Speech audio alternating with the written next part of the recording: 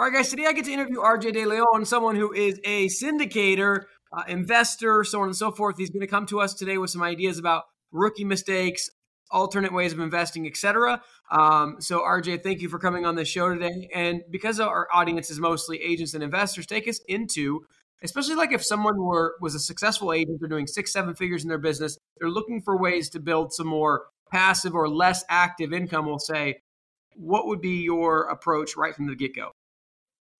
Right from the get-go, it's really like seeing investors. If you work with investors, start to understand what they do. Don't just come to their beck and call and do whatever it is mindlessly, because that's huge opportunity. There's a lot of investors out there that use regular brokers, and you can learn a lot from these people. They can turn into your mentors. You could obviously live vicariously, right? Too. So like you can learn all the good things if they're doing good things, and you can learn all the mistakes on their dime as well. Yeah, absolutely. So let's take this into a direction of, what sort of real estate investments are you doing, and what should people be considering when they're choosing their asset class and how they're going to go about investing? Sure. So the wife and I currently invest in multifamily real estate, whether it's residential or commercial. When you're looking at a property, you got to think about the cash flow opportunity, the cost of your capital. How much money am I going to put into this project versus how much money am I getting out on an annual basis? That will give you your cash on cash, and it will help you understand how much value you're getting for your time, your efforts, and your money.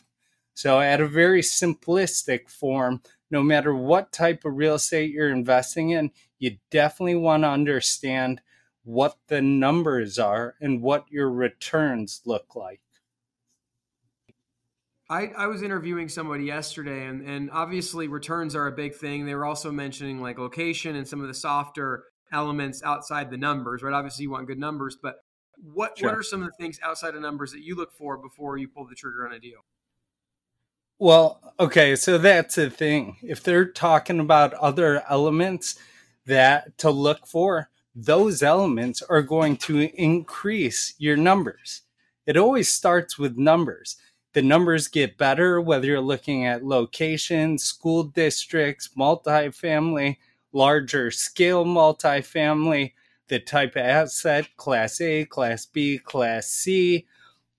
So don't get it wrong. All these other elements are a factor, but they factor into that number, into your return number. So the things that we look for are good school districts, nice blocks. We're typically a B to C class asset class. They have better returns, better margins, something with a little bit of value add. That way you could force appreciation. And value add just means you're going to do work on the house so that you can extract maximum amount of value. Typically, when a property is not turnkey, that is opportunity to add value by doing a little bit of work and increase that value. So if it's not turnkey, you're going to get it at a discount. You should be at least getting it at a discount. Was this always your strategy, or did you have to make a few mistakes to kind of move into this? So yes, it's always been this strategy. I'm not a genius or anything. The biggest thing is we network correctly. We learned and educated ourselves before we jumped into the deep end. That's one of the things a lot of people don't do when they're starting out. They don't take the time to do the homework up front. They want it here, now, fast. It can't come here fast enough. Like, I can't wait to get in my first deal. And that is an absolutely bad mindset to have. You have to be patient so that you don't lose money on your first deal. Because that first deal you do can either send you home crying to mom, take you 5 to 10 years to recoup, to regain your comfort levels to get back in the industry, or it could be a home run, knocked out of the park, and you're up and running. You learn a lot, you network with a lot of people, and it's the best thing you ever did in your life. It's typically, there are some base hits out there. Obviously, those are great as well. You're not losing, but I typically have seen two extreme sides of the spectrum. How is the current market affecting what you guys are doing? The current market it's bad. It's bad.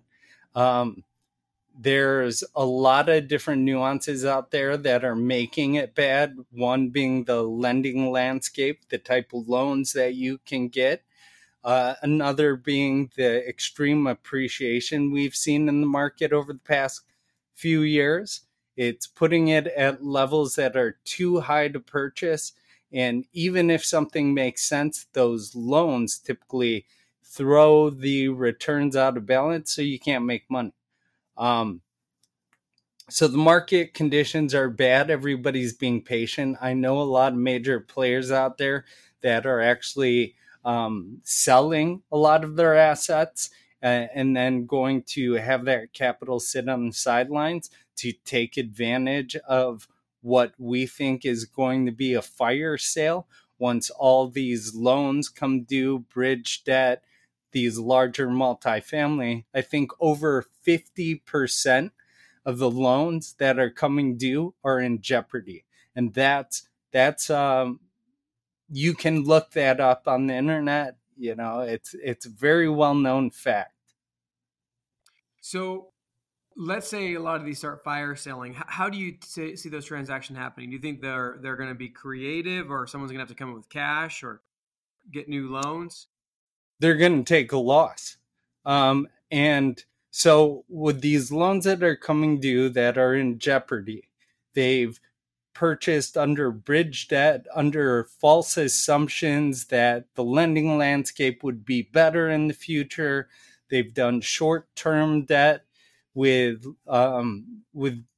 crazy balloons at the end. Commercial loans have big balloons at the end, and if you can't pay, you gotta get rid of the asset. So that's why we think there's going to be a fire sale, because there's a lot of loans that are in jeopardy that cannot be refinanced. And if it's refinanced, the owners of those properties are going to take a huge hit because they won't be able to cover the DSCR or the debt service. The DSCR is going to drop below, and banks won't underwrite that. Banks are underwriting or analyzing or looking at your deals very conservative. Those are all three things that mean the same.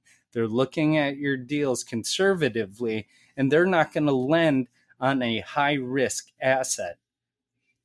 So and that's it. So they're going to have to sell at a loss in most cases, in a lot of cases. And with a lot of these being bought in syndications, it's really the LPs. Yep. They're going to take huge losses. Exactly. Yep. So what's the forecast? Like, when do they think 2024, 2025? When do they think the fire sales are going to start happening? So it's going to begin sometime 2024, probably end 2024, extend into 2025. I don't have my pulse extremely on that market. What I've done is I've pivoted my strategy. My long-term holds, my syndications in real estate, they are A-OK. We underwrite okay. We did a good analysis. We were meeting all projections. We have the ability to refi, to hit some of those capital events, and we'll be okay. So what I'm doing is basically I'm not looking at commercial deals anymore, and I've pivoted into what you said, cannabis. I've pivoted into alternative industries, both cannabis and also different verticalized industry within real estate. And that's because there's no deals out there. I'm not going to buy a deal. I'm not going to, put myself in a huge risk position just because I want to be in real estate, which a lot of these people have done and are still currently doing, to be quite honest. So that's what I'm doing and how I'm changing and pivoting my strategy. And what led you to cannabis in particular? Was it, again, the numbers, or what kind of led you in that direction? So everything's relationship based. Everything that I'm doing today is 100% real estate or relationship based, with the exception of actually getting into real estate, which I guess you could say was relationship based, because my now wife, is the one who put that thought in my head and we move forward with it. The reason we're in cannabis is because we're looking for good returns. So as always, the numbers. We don't shy away from conversations just because we don't know anything about it. We understand there's multiple ways to make money, whether it's carbon credits, investing in businesses, cannabis, alcohol, tobacco. Any industry, there's an opportunity to make money through passive investments, through PPMs. So my really good buddy from corporate brought the opportunity to us and said, hey, my best friend operates a huge facility. They're major players in cannabis. Do you want to take a look? And we're like, sure. What are the returns? And he's throwing out all these crazy returns. And we're like, wow, they did that? And he's like, yeah. I was like, absolutely. Let's figure out. Let's figure it out. We'll invest. We'll decide whether or not we'll invest. So then we took the operating documents, the investor memorandum, we ran through it, we did some light research, we met the guys that operate. And because that relationship, it opened the doors for us to understand a brand new industry, and everything seemed perfect. And so we're like, yeah, we'll invest. We ran it past some of our other investing partners. They invested as well. And it's been off to the races, and they're doing phenomenal things. We're a mid-sized company that's making waves. We operate in 4 states. And because of that, I said, hey, if there's ever an opportunity to raise capital for them, I want to be a part of it. They're doing something huge here. It's a nascent industry. Basically, it's a new industry, huge long runway, amazing potentials in the future. And this is a company that's going to maximize on those opportunities. So that's how we got here. Awesome. So everyone who listens to our show knows Tim and I are passionate about obtaining financial freedom through real estate investing. We also know that everyone's situations and goals are different. And while there are programs out there that show you a path to financial freedom, many of these programs are just too cookie cutter and don't take your personality, situation, and desired outcome into account. Think about the number of times that you've watched a guru online and tried to do the exact same thing as they did, but had nowhere near the same results. You are not alone. When I got started, I was continually paying for courses and getting only partial results until I discovered the path that made sense for me. The results prove this out. Most online course creators have let us in on their dirty secrets that 90 to 95% of their students never complete their course and achieve their desired outcome. This is not something that we're okay with. The benefit of working with Tim and I is that we are interviewing between 5 and 20 people every single week. We have accumulated hundreds of 7-figure strategies and gotten inside scoop from these successful entrepreneurs. We're able to work with you to pick the strategy that will best fit and then help you create the custom plan to take you quickly into financial freedom. As a former math teacher, I always taught my students that the fastest way between 2 points is a straight line. If you want to get rid of the many curves in the road that can make the journey longer and more costly, then go to coaching.freedomchaserspodcast.com and book a call with us, and let's get you on a straight line path to freedom.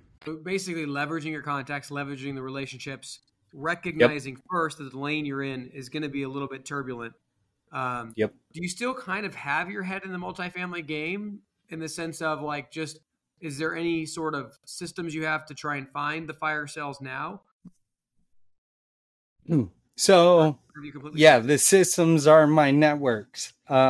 Yeah. So, what you'll find in a partnership is you will play to your strengths. My strengths are not scouring them MLS, making relationships with brokers, making 100 phone calls a day, creating those systems. That's not my lane. I'm an operator. I own a construction company. I understand how to run through projects, how to look at a building, understand what the deferred repair maintenance is, and have a good understanding of costs when it comes to rehabbing or revitalizing or stabilizing that property. So, to your point, I am not a deal finder. I'm not part of acquisitions. You bring me a property, I could tell you first glance, I could look at the operating statements, the T12, and I could say, okay, this seems right, this doesn't seem right. Let's move further with more legwork to see if it's an opportunity. But you have to play to your strengths. Like you said, I was an accountant in my past life. I actually worked for Jones Lang LaSalle. Um, Jones Lang LaSalle, Goblin Company. They're some of the largest in the world, they commercial real estate services. And so I utilize that skill set, but I don't like that skill. I honestly don't like that, doing that stuff. So I do what I'm good at and what I enjoy doing. The foundation, though, doing that skill set was very, very helpful. It sounds like it's helped you. I mean, obviously, you had natural aptitude for it, but it's helped you get Yep. a very quick and efficient way of truly getting down to the bottom of things, it sounds like. Sure. Sure. But the thing that you have to understand is whether or not I have a formal education, I could I could have built this skill set that I have now just doing what I'm doing. Honestly, so I have a master's degree in accounting. What I utilize to underwrite buildings, I could have picked that up in a month, 2 months, a year of underwriting properties. So it's not a big scary thing. That along those lines, because I was a high school teacher for a few years. I mean, obviously, for you, you didn't need to get that degree. Almost Right. anything that's in your world, right? I mean, are degrees essentially just not worth it anymore, right? Well, I have to push back on you there. Degrees are worth it if you want to walk down that path. Um, Degrees are worth it if you're a W 2 employee, you like stability, you don't like risk, and you just want to work a comfortable job the rest of your life. It's going to get your foot in the door faster, quicker. It's going to put a skill set behind you regardless of the degree you finish college. It's going to show that you have the ability to go through something like that. And that's honestly what degrees are, regardless whether you use the actual focus that you studied. So, Yeah. So you got your master's degree in accounting. You work for a big accounting firm. What was the yep. pivot for you to go into syndications and to leave the accounting world, other than obviously probably not loving what you're doing? Sure. So it was actually a much longer transition. So I was being overlooked for revenue side positions, being property managers. I was supposed to come over as an assistant GM for 15 East 26th Street in Manhattan, New York. The GM was trying to pull me over there, and JLL put a glass ceiling on me. It felt like nobody was supporting me. They want to keep me in the accounting department. So I made a pact with myself and I said, uh, one day I was hanging out with buddies and they said, "Are you happy?" And I said, "Nope." And they said, "Are you making money?" And I said, "Nope." And they're like, "Well, why don't you come downtown and sell and get into sales with us? You're a shoe in. We know you. This is a perfect job for you. So I was living in the suburbs. So then I made a pact with myself. I'm going to move to the city. I'm going to find new jobs, start making six figures, and I'm going to be happy. And I was able to accomplish that in under a year. I think my first full year at the new job that I got, I made three times what I was making in accounting. And it's not that I wanted to get out of accounting, I want to utilize my degree, but I did multiple interviews in finance, in accounting, and in sales. I only did one sales interview. Everything else was accounting, finance, family offices, all downtown. And none of them spoke to me. None of the accounting, financial jobs like could really relate to me. I was a bartending manager in college, and they were boring. And actually, one of them said, you know, I know you have a sales interview later, and I just want to tell you, you're not going to be making the money that you're going to be making in sales. I'm like, what? What are you telling me this stuff for? So I had the sales interview, and I was I was a guinea pig because they had never hired an accountant. They had never hired outside of a sales role to be at the senior level sales position that I was coming into. And so I was the guinea pig, and I had full support, and I ended up being extremely successful in that job because the managers I had. So let's talk about what needed to change for you. Who did you need to become to be able to be a great salesman? I mean, because generally the Yep. transition from accountant to salesperson is pretty vast, which is why it Yeah. usually doesn't happen very often. Yeah, it was bad. And also my connotation of sales. I thought salespeople were like not above board, but I had to fight those limiting beliefs because all my friends were salespeople, and I loved them to death, and they were great people, and they were so close of friends with me. But I was like, still like that profession, it's awful. Um, but I was very outgoing. I was a very outgoing person. I was always social. And what it took was a lot of hard work. So we were talking about how I got into cannabis. The guy that got me into cannabis worked with me at that job. And we used to be the only one two of four people in the office at 8:30, 9 p.m. at night, downtown Chicago. I'd pop my head up after like sitting there studying the sales, studying the product, and I'd stand up, and it would be James Quid, David Garish, and Benjamin Fongers. And because of that, we all became very tight knit friends. We hung out all the time, everything from sales, from work, corporate, to hanging out and leisure. And we James and I actually ventured into real estate together. I told him I found this great new thing, handed him some documents. He ended up buying a couple mobile home parks, and we bought residential multifamily. And now here we are again, meeting back in the middle, and we're raising capital for the cannabis operations. So some of the key elements, obviously, as you're mentioning, is studying the product. How much attention did you give to studying the sales as a craft? Like, who were your mentors? Like, who were you listening Yeah. to? What books were you reading?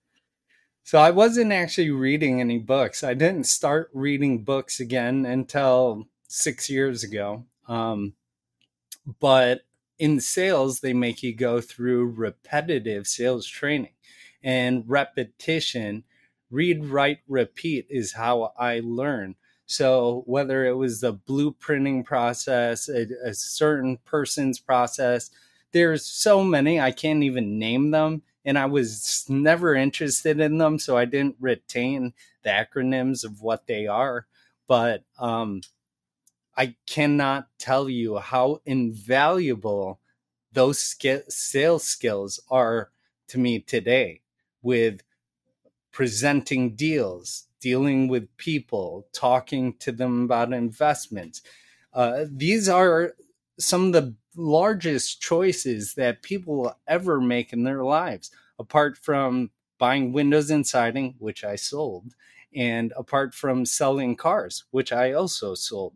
But I took both those experiences for granted, and I was like, I feel awful about this. I don't want to be this person. But knowing that those are some of the largest investments people will ever make in their lives, and I was doing it at 18 years old and younger than 18 years old, it gave me a tough skin. So if I could dial this back here and repeat it for you, essentially, guys, what I did is, like, yeah, I've only been in real estate 6 years, but it has been a culmination of my entire life experiences that have set me up to run when it's time. I finally found a passion. I finally found work that doesn't feel like work, because when you love what you do what you love, and I do it every single day now. But if I didn't have the accounting experience, the sales experience, the social skills of who I am and how I always showed up, this would not be possible. So I have to tell you guys, like, you got to be patient. You got to be patient. You got to do the work. You got to do the due diligence.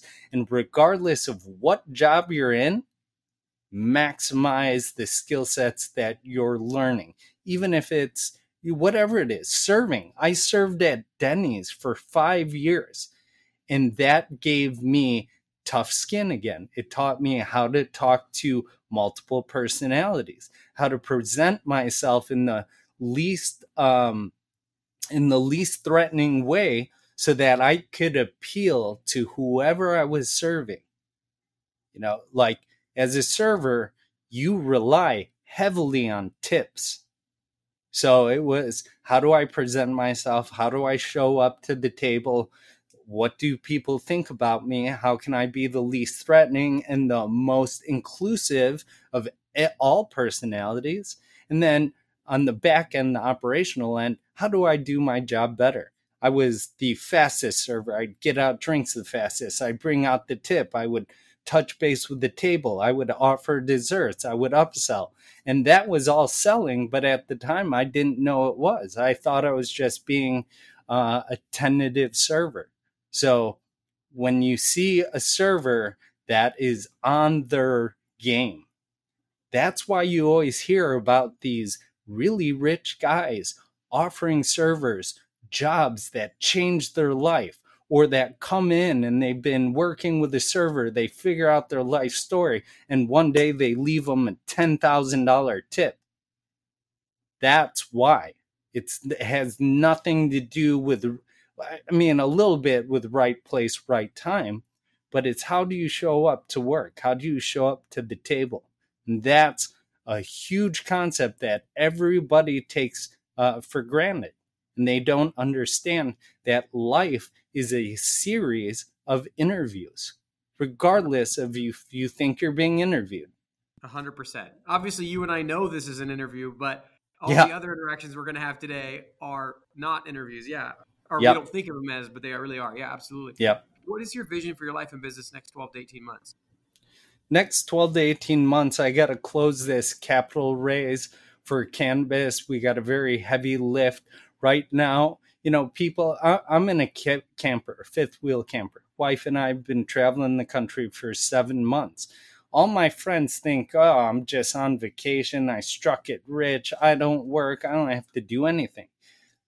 I've been on 10-hour phone calls for days straight, not even days, months straight. People see me on Facebook, and I'm in California, I'm in Phoenix, I'm in Arizona, not Las Vegas. And they're like, man, you travel. That must be the life. They don't understand that, oh my gosh, I just work 20 hours a day from sun up to sundown on a plane for 12 hours to talk to somebody for 5 minutes to gain their business, to build better relationships. Like, this is not for the weak of heart. And sorry, I'll dial it back here. 12 to 18 months. Sorry, I get passionate about it. Yeah. 12 to No, 18 yeah. months. I am finishing this capital raise. I am starting a development company in Southwest Florida. We're going to come to the market with, may dial it back. So originally it was 5 single family homes, brand new development. We may do 2 to 3 now, given the market conditions. We may dial it back a little bit. I am still building my construction company in Chicago. So I'm bringing in consultants I have to hire out because we're getting too big too fast. So I got to hire that out. I got to close out some of the syndications that we're currently on. So 12 to 18 months, it's really honing in on the process for the development group and the construction company in Chicago. It's closing out this capital raise for Cannabis. And we come back and I just need to take a breather. I need to take a load off. My vacation is coming home and turning off my phone. Honestly. Yeah, love it, man. RJ, thank you so much for coming on and sharing about your life and your business, giving us some alternate ways. And I just love the story of an accountant turned hardcore salesperson. Not hardcore is probably not the right word, but you're selling a lot of stuff. So a lot of stuff. Yeah. Kudos to you, man, for making that journey. One of the things I took away from today's episode is just really, it's kind of the underlying things, the things maybe you didn't say, like the who, not how, right? I mean, in the relationship elements, right? That you can get insight much faster into a business if you have the right connections, as opposed to always learning the how. So guys, whatever you took away from today's episode, write it down, share it with somebody you know so they can hold you accountable, because freedom is acquired one action at a time. And if you take steps day by day, before you know it, you too will be living a life of freedom. Thank you guys for tuning in. We'll catch you on the next episode. Absolutely. See you guys. Look me up, social media. Please like, comment, share, and subscribe. Engagement is like gold to us. We can't do what we're doing without it. Reviews and subscriptions, particularly on Apple, Spotify, and YouTube, are worth more than money. So please do what you can to support the show.